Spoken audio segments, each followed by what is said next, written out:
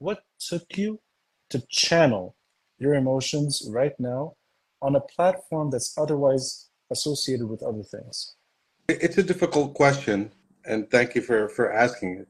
And the idea is that, I had waited maybe more than a week to do a video, and to a lot of folks, it felt like, why aren't you saying anything?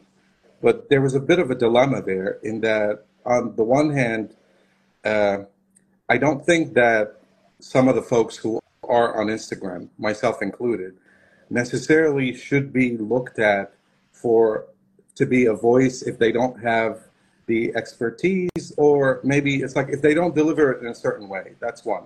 And the second one, I was noticing that from a lot of the people I know, that they were surprised and disappointed and shocked that their friends who they thought were, let's say, would have been pro-Palestinian, turned out to not be. And there was a bit of a common factor to all of this, in that, especially their friends talking in the US or in Anglophone countries, they were using language where, if someone is not already, if they don't know where they are, or if it's kind of like they're not uncertain, they would reject that message right away because of the certain language that was used. So I wanted to put it in a way where it's kind of like, I want to remove any language that would be considered triggering. And, but without, again, it's kind of like, just have the principles, but without using language that I would not want to use, or I would not want to hear if someone was on the opposite side. And to be more specific, there's been a tendency in the past few years in that anything that's related to what's called social justice that comes from the US or Anglophone countries, the language is academic in the negative sense of the word, in that it feels a little bit, how to say, exclusive as opposed to inclusive. As in, if you want to start your conversation by calling people, it's kind of like, I don't know, the racism, the colonizer, these kind of words, these words, if someone is on the other side, automatically they're not listening to you. And if someone doesn't want to listen to you, then what is the point of us talking altogether? In the end, we will end up just sharing messages among people who agree with each other. And what's it? Sometimes we do it because we're angry, and it's kind of like, look what's going on, which is fine. But if you want to have a conversation with someone that doesn't necessarily agree with you, you have to use a different language. And that different language didn't come from, right now I'm speaking in English right now, right? But the rhetoric that I use is not necessarily that of the English language. And if I just want to elaborate a little bit more, is that every language has its own rhetoric. As in rhetoric, I'm talking about the original meaning of the word, as in like the art of discourse and how you might convince someone, right? So for Semitic languages, specifically for Arabic, we talk about ilm al-balagha, which is like how you talk with someone. One of them, like one part of it, is ilm al-ma'ani, which is what words you want to use, what are the semantics that you want to use, and you want to target them for the audience that you hope will listen to you. So for that, I in my mind, I was like, okay, let me simplify the language for someone who doesn't necessarily agree with me, while at the same time having, okay, these are my principles, and listen to them from the point of, these are my principles, but I understand where you're coming from. Kind of like that. I don't know if I oversimplified it or overcomplicated it. I'm not sure. Actually, it's almost like I want to hear you just keep talking, because you're taking me places naturally. Okay. And I think you I'm did two things that I enjoy, which is you avoided audience capture, which is difficult, meaning you were willing to maybe trigger, if I could use that word, a segment that may not agree with what you're saying. So that is a very important thing to do. You're also abiding by principles naturally, but you're also expressing what you see, which I think is fundamental. Even if you don't agree, you're giving benefit of the doubt to the other narrative. Absolutely. And then step by step debunking, which are more myths than facts. Now, you did this in 5 minutes, and you did something which I think is difficult. You tried to talk about fundamentals, liberty, freedom, independence, agency, words that I think are kind of put aside when there's hysteria, emotion, and anger. You almost It's almost like you were giving moderation a chance on social media, and I think that's a good thing, not a bad thing. It's trying to rectify, but like you said already, don't negotiate your Yes. principles. I think you found a way to do it, which is not easy. Thank you. I honestly didn't think of it kind of like, how to say, it turned out to be because I got asked this question was like, oh, you did it and it wasn't. But in my mind, it wasn't like that. In my mind, it was very, just reduce any of the unnecessary and build up on that. And me mentioning, the U.S. Declaration of Independence, it wasn't pandering to the Americans. It was Yeah, because it yeah, was really, it's kind of like, these are beautiful principles, theoretically, life, liberty, and pursuit of happiness. How about we just start from there? So that yeah. that was what was going on in my mind. Now, anyone who hasn't seen the video, I think it was released. I saw it on Friday. I don't remember if it came out Thursday or Friday, but it's just a few days ago. You just have to scroll back a bit. It's there. I'd like to take what's happening now and go back in time a bit, but it also relates geographically. You're living in Ireland, in I am. Dublin. Okay. I'm stuck here in Beirut, sweating my ass off. I'm guessing in Dublin, you're not sweating right now. It's probably lovely outside. It's probably the right time of the year. It's really raining heavily, but I don't mind. Okay, yeah, me neither, Sarah, me neither. I've been to Dublin. I actually spent, this is roughly 20 years ago. I spent several months in Northern Ireland, in Belfast. And I guess aside from this part of the world, it's probably it was so striking that the Palestinian-Israeli conflict is displayed so much in the remote geography of Northern Ireland, but not in a artistic only way. It's politics. There's a lot of residents, and also it's both sides. You'll see a beautiful mural. You will see something that's maybe somewhere between Sinn Féin and the IRA, dancing between, and then a giant Palestinian flag. Around the bend, Israeli flags. On the street, Israeli graffiti, Israeli messaging. So I thought that was stark, and that was a bit, it caught me off guard. I didn't know it's that severe. I'd like to know your experiences there because you live in Dublin, Yes. and I'm sure you're at work, friends, you're probably talking about this issue all the time. So your own relationship being in Dublin to what's happening right now. Yes, thank you for that. So in here, as you mentioned, it's important to divide the issue, let's say, between Ireland and Northern Ireland. So in Northern Ireland, as you said, you might see the opposite. You might see Israeli flags and stuff like that. In Ireland, you won't see that. In Dublin, but why is that? Is that I've said that before, is that Ireland is, to me, feels like the most pro-Palestinian country on earth.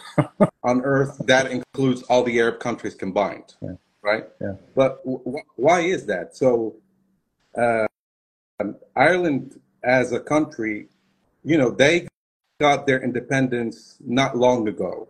Like we're talking, around 1916, that's when they had the big Easter uprising against the British Empire and all that. But behind that, there is a history of 800 years where they suffered unbelievable atrocities, be it, like loss of population. Let me just a small, break here and to say that only last year did Ireland's population regain what it was before the famine. The famine in the Oh, and 1800s, numbers. in numbers, Oh, because it wow. was kind of like around 5 million, because they lost God knows how many of the population, a lot.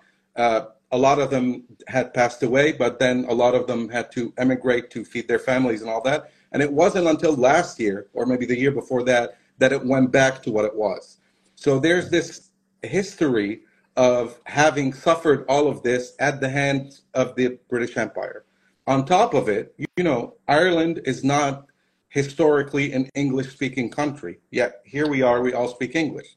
That's because their native language, Irish or Gaeilge, got decimated by enforcing all of these, the English language and all of that, right? So you'll see that the Irish people, uh,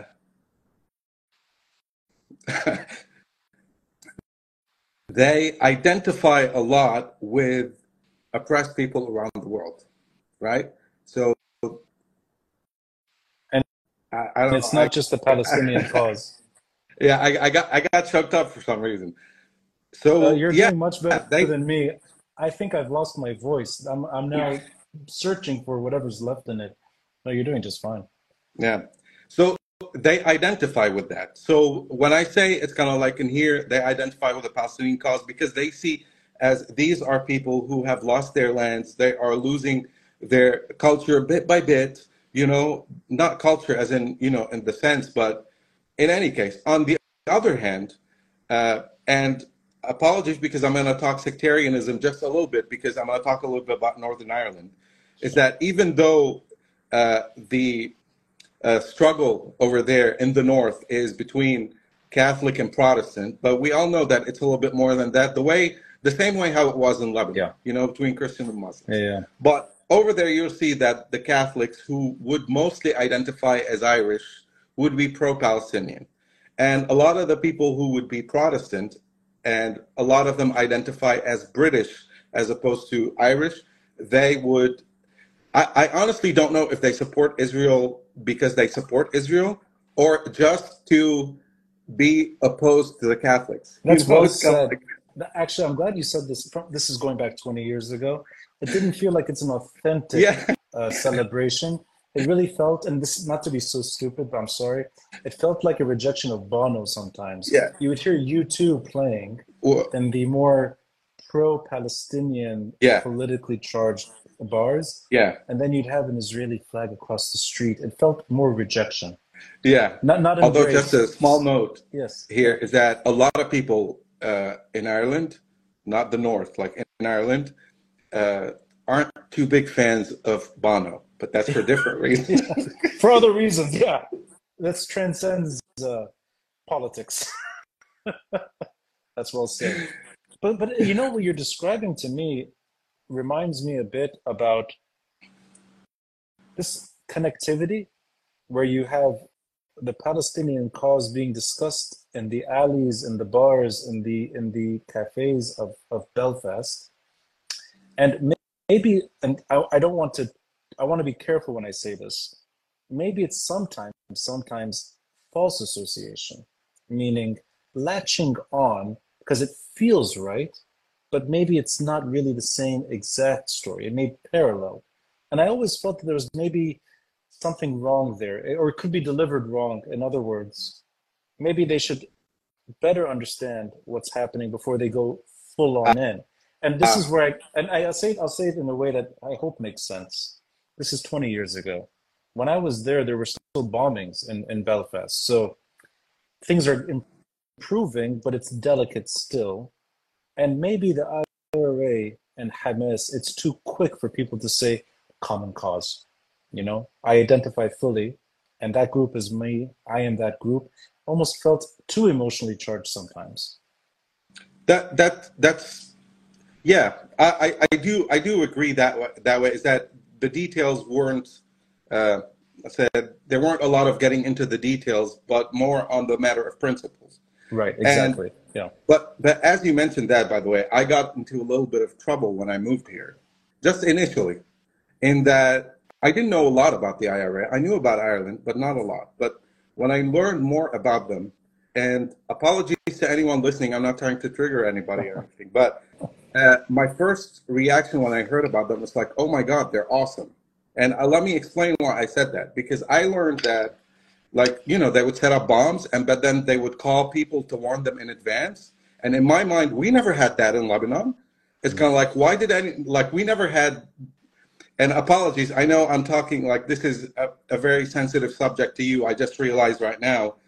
I'm No, sorry don't about worry. that. No, no, Yeah, Fadi, كل yeah, يوم. You should even, I mean, you should hear the other conversations I have. yeah. No, no, on the contrary. Yeah, On the so contrary. initially in my Yeah. mind, I was like, oh my God, they warn people so that people would get out and it's only like material damage. But then you realize it's like, no, you can't say stuff like that because there were casualties and all that. But it's kind of like, it's all relative. When you've seen the worst, you look at someone, it's like, oh my God, they're so good. But then you learn. So this, which I think it's kind of what you do. It's your craft, and that you find something that's fairly complex, and then you reduce it to its basics. You do this with the Arabic language. You do it with Lebanese dialects. You do it, I think you did it even in photography. I think there's a way of reducing and simplifying and making things easier, and in my opinion, oftentimes better, at least for the audience to understand. I think you're trying, this is my way of understanding you, you're trying to do that the way you understand conflict, Yes. right? And that's not something that's, you're not, you grew up here. I mean, you know the Lebanese story as much as anyone who grew up in this generation. Yes. And I know a bit about your life growing up, not enough, but I know that you brushed with death being in Lebanon, and you have some intimacy when it comes to how to how to find a better way forward through conflict. I think I sense this is what you're doing now with social media, but I'll let you talk here. I don't want to No, no, sort of you're speak on no, your behalf. no, you're doing great. You- uh, I mean, yeah, as you describe it, it's kind of like we both grew up in Lebanon. Um, like conflict is baked into you. Yeah, It's like it's part of it's part of us. yeah. And in the end, uh, I maybe there is a reason why the consequences of having been lived in conflict and all that only started to show when I left Lebanon, not when I was in Lebanon. Because when people talk about PTSD, post-traumatic stress disorder, there's the post that's important. It's post. Right. So Yeah. when you see, and it's kind of like there is some anger and rage inside you that is kind of like you cannot continue living like this. This is not right. Like you can't do it. So it's kind of like, and at the same time, you start thinking it's kind of like of all the conflict between people from different religions back home, or people within the same religions, different political parties and all that, and you think it's kind of like this is not sustainable. So you kind of build yourself an imaginary world where, let's say this conflict didn't exist, or how would I contribute in a smallest way to removal of this conflict? Again, I'm not saying like this is not being conciliatory where it's kind of like I have no principles, I don't want to be, it's not about that, but it's just trying. It's kind of like, can we find at least a little bit of common ground between people on things, and try to bring them together. So in my mind, this is what I like to do. So when it's kind of like when talking about languages, when talking about anything, it's kind of like, okay, what can be common to us?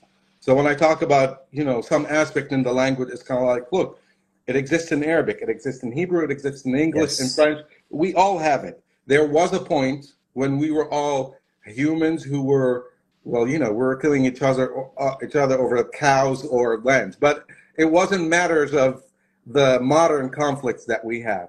So can we go? So anyway, that's what comes to mind. So I maybe I'll try to see if there's any reflection on what you do generally by finding these root words that are they're usually they transcend Semitic languages, even occasionally surprising. The word escapes me now. There was one word I thought you delivered really brilliantly. You're like, this is you'd think this would be Levantine and Phoenician, but it's Egyptian. And you would think this would be Turkish, but it's Arabic. You find it's almost like making us realize we're more connected than we appreciate in our history. And then you see what's happening right now on social media. Yeah. Have you sensed any of that engagement? Maybe, I mean, looking back on it, do you think that there's a productive role that you're playing in trying to bring some moderation and trying to bring opposing sides together through topics that are not typically heated. I mean, root words should not bring out the worst instincts in us. No, no, Right. they shouldn't. Yeah. They So shouldn't. do you find that positive role in your own social media? Um, if I want to say before before everything started now, I would find a lot of, how to say, it's not about the how people were interacting with me. That's always the minimal part, but it always made me happy when people were interacting with themselves. It's kind of like, oh my God, I learned about this. I learned about this. There are certain, let's say, populations that it makes me happy when I see them talking to each other without fighting, Yeah.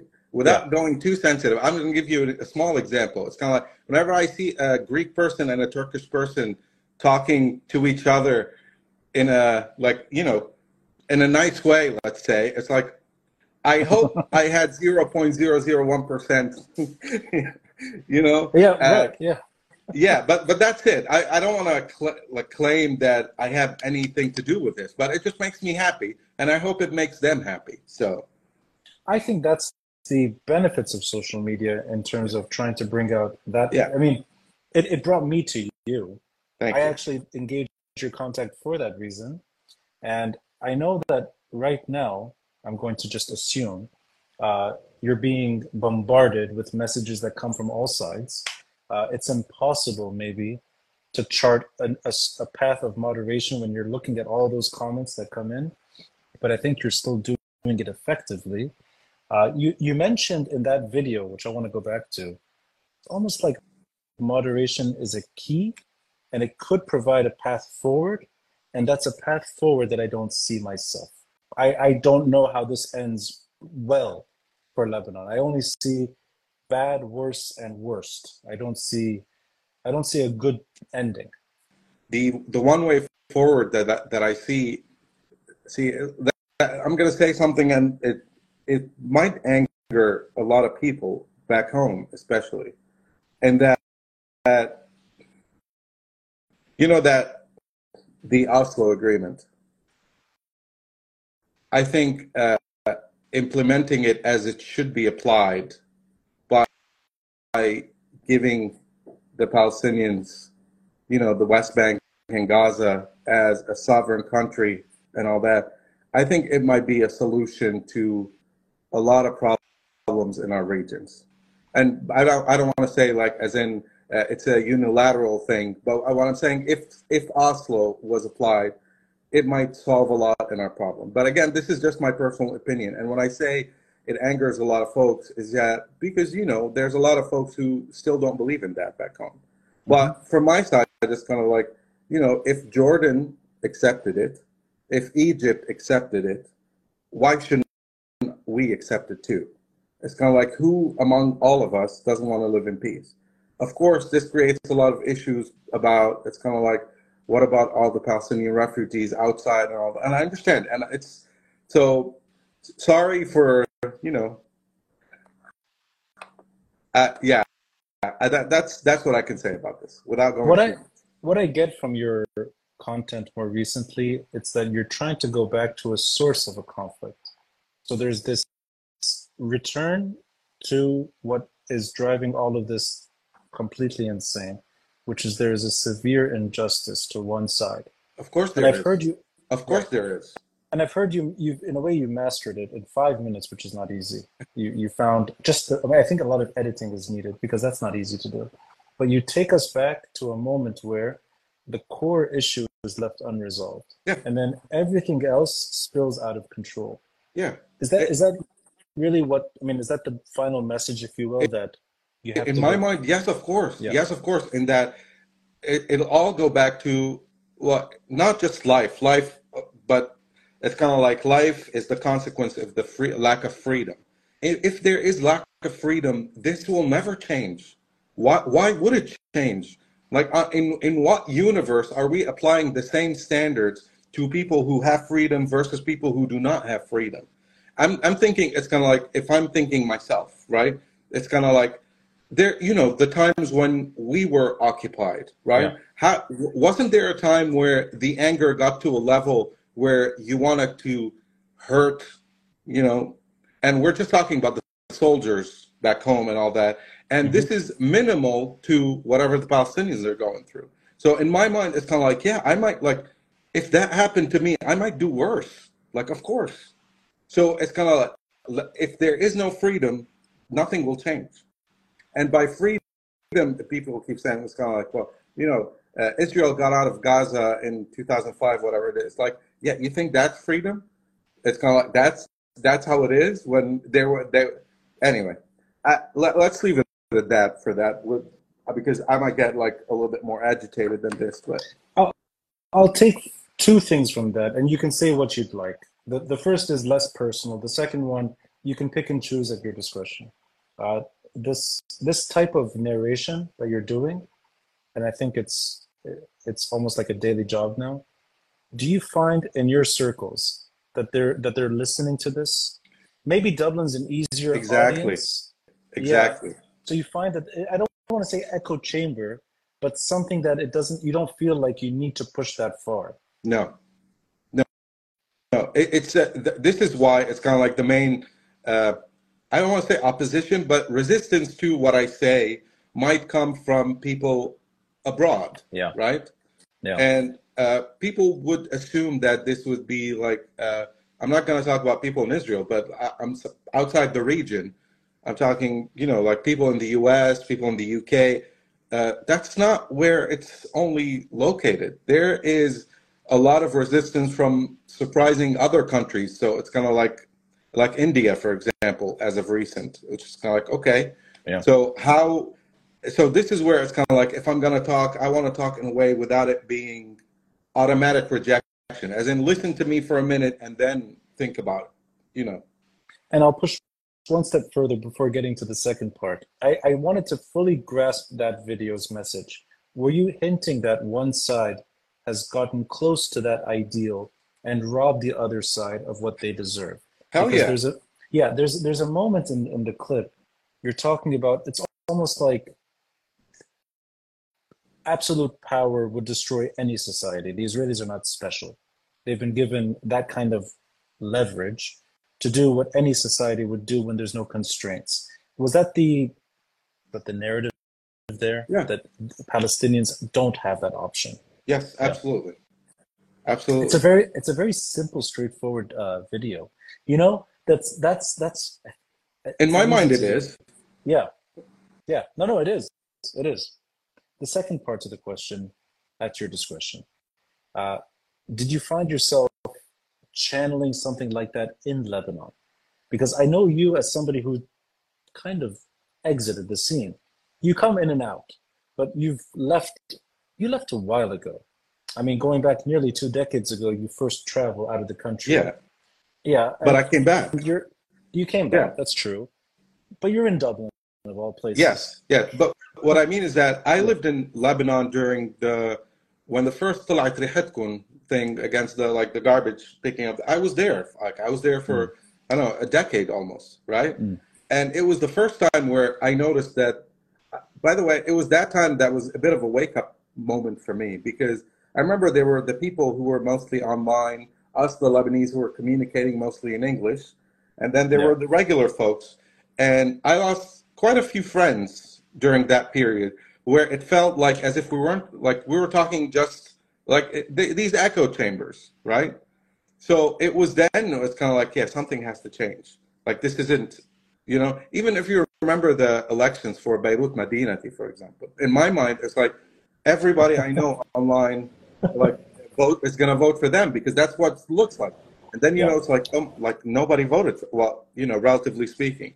So yeah, this is where it's kind of like, no, this has to change. This form of communication where you're talking with people who believe the same things as you, thinking this is how the world runs. Well, no, excuse me, but it's not. So this is why we have to communicate and get exposed to people who think unlike us to be able to, I don't know, narrow down into what we believe in and communicate it to them in a way that they would understand, while removing all the language that is unnecessarily triggering, let's say. Facts are facts. They'll still be the same. exactly. So that kind of communication craft coming from a conflict zone, and then you're in and out of the country. Now that you're living abroad, Yeah, you work abroad, your home is abroad. yeah. Uh, are those skills you honed abroad? Are you able now to take that distance and sort of simplify things that you wouldn't be able to here? Because I don't want to overstep here, but I know the story, and you've shared it in other platforms. I mean, you almost died on February 14, 2005. You were within the vicinity of Rafiq Hadidi's assassination, and you came close. And then I can imagine you have two choices there. You either turn to anger and rage, or you channel it in a way that I think is only productive. So is that, I don't know, does that require that kind of distance that you achieved and now you're able to better understand in a way your own job, I think, kind of requires a bit of patience Yes, and yeah. but well, I mean, I said I don't mind shit mentioning here is that uh, the patience that comes from years of teaching little kids math. That's a different thing. It's kind of like when you're teaching, you have to do it. But but distancing yourself and removing that rage, as I mentioned to you earlier in private, is that I had to go through years of therapy for that, which I'm still going for. It's like for PTSD, and it's not just about what happened during the 2005, but having our house was bombed like 3 times, our building was bombed 7 times. Yeah. It's kind of like there's a lot of anger there. It's kind of like how do you live your life? Yeah, it's not doable if you don't get rid of this anger. So yeah, there was a lot of hard work done, and even there, I can't say it's like I'm zen. It's like even when I was doing the video, I said I wanted to be as detached as possible, but there were at least 2 times where I had to pause and redo it because anytime I mentioned the forced removal of 1.1 million Gazans, I like right now I'm just like yeah, like you choke up. So it's kind of like it's hard work to remove that much emotion from our speech when it comes to talking. So yeah, I think it's personally, I think it's difficult. I mean, yeah, your journey is it's a personal one, and you're overcoming something which has impacted you on a personal, individual level. I think it's difficult to do this anywhere on the planet right now. Trying to frame something in a way that's digestible and really giving communication its chance. I'll ask you one more question though about language and its abuse. yes, Are you finding a way? You said triggering earlier. You didn't want to use words that yeah. trigger.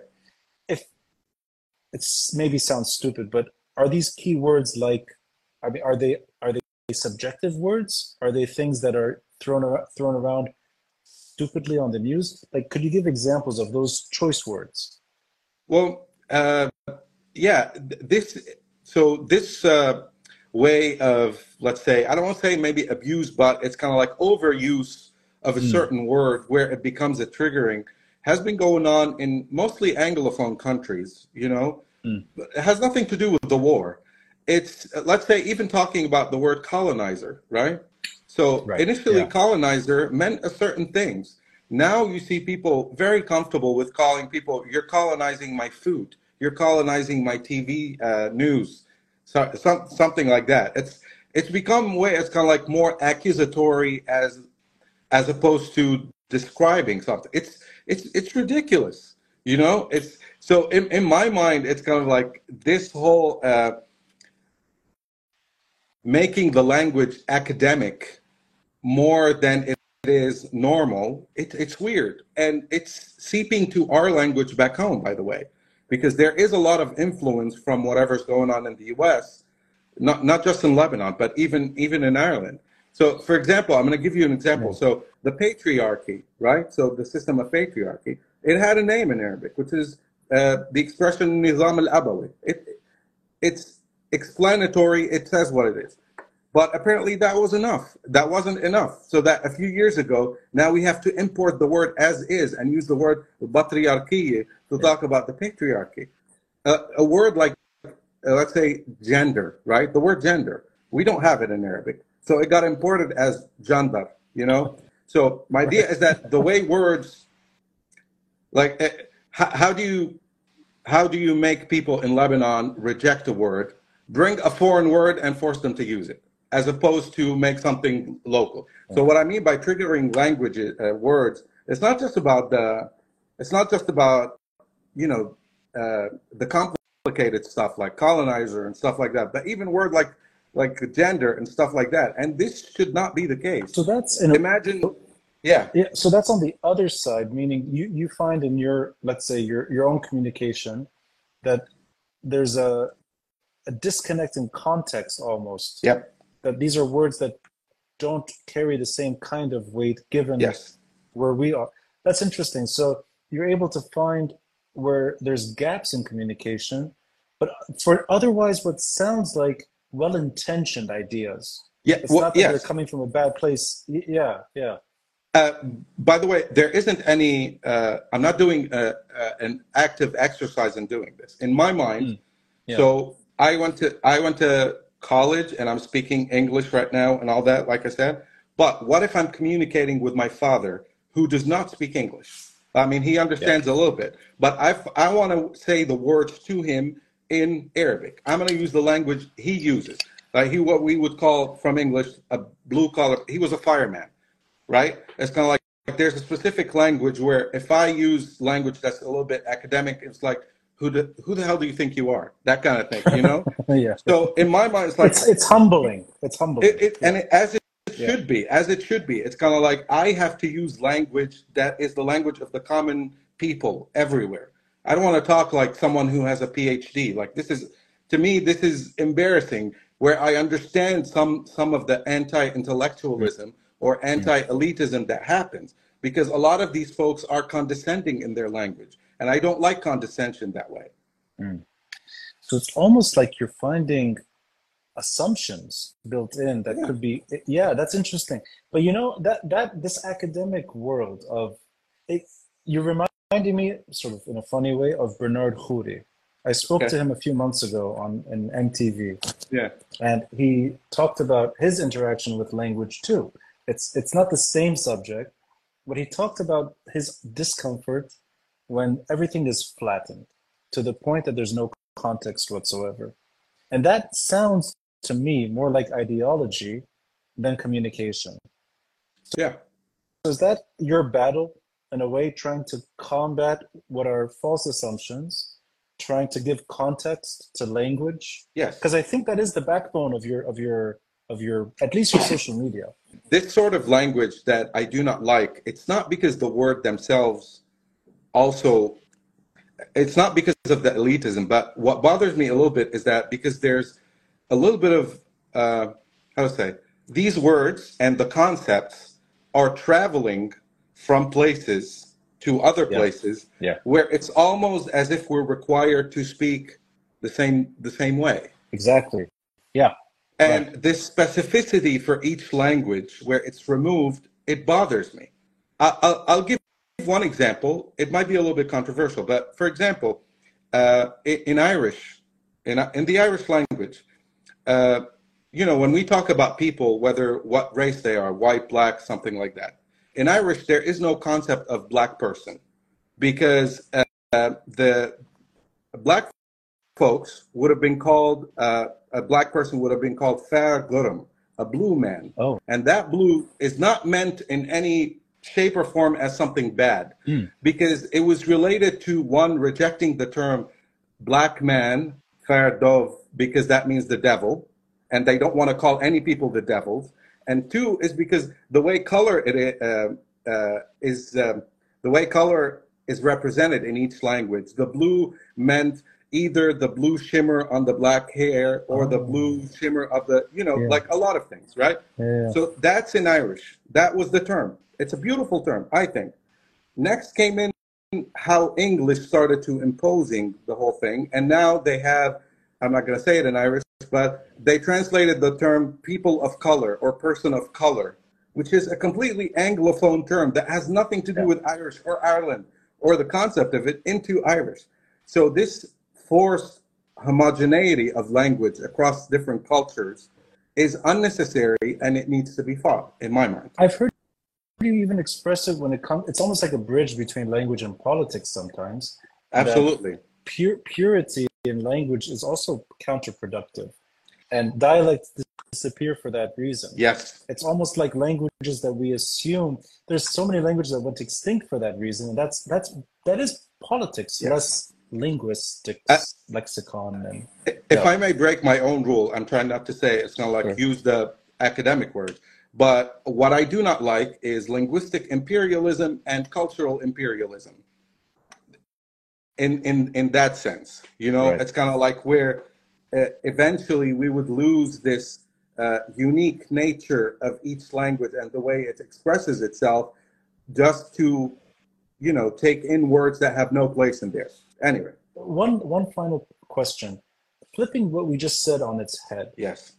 is there any other way to bring care to the Palestinian cause without making other people feel like it's part of their life too? Because I think we're talking about the opposite now. Okay. It's almost like, is there any other than what we do? How Okay. would you? Yeah.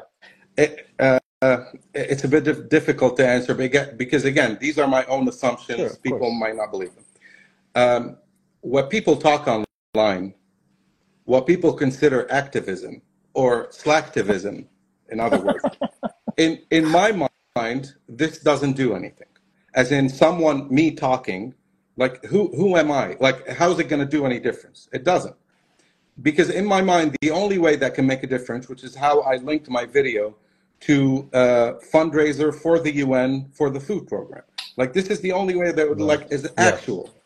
The other thing is, forget about all the us people online. There are journalists doing their job, bringing from bringing stories from there instead of us people carping. It's like, look at what's happening. It's like, yeah, and that's not going to do anything unless it's linked with something that actually makes sense. Like imagine someone in Gaza, like they're going to watch my video and it's like, oh, thank God, that makes me feel so much better. Yes. Like you're I mean, I'm a no one that way, so at least we can link it to something where I don't know if I'm making any sense. No, you're making sense, but I meant it actually more like when you're not cultural imperialism. Was that the phrase? Okay. Are we doing something wrong when we're trying to completely connect the Palestinian cause to other stories? Let me give you an example. I don't want to be too hard on anyone but I don't want to be unfair. But I don't know if you saw this. It was, I think it was on Twitter. Greta Thunberg and the climate change. Yeah. Okay. So this is where I was going. And 4 Palestinian flags, 4 different slogans. Maybe 3 of them had actually. There was only one, I think, that was sort of on point. The other 3 were latching causes to the Palestinian cause. So this is where I was. Yeah, that to me is a bad way of explaining what's happening. No, I understand what you mean, and I think it does a disservice to the Palestinian cause.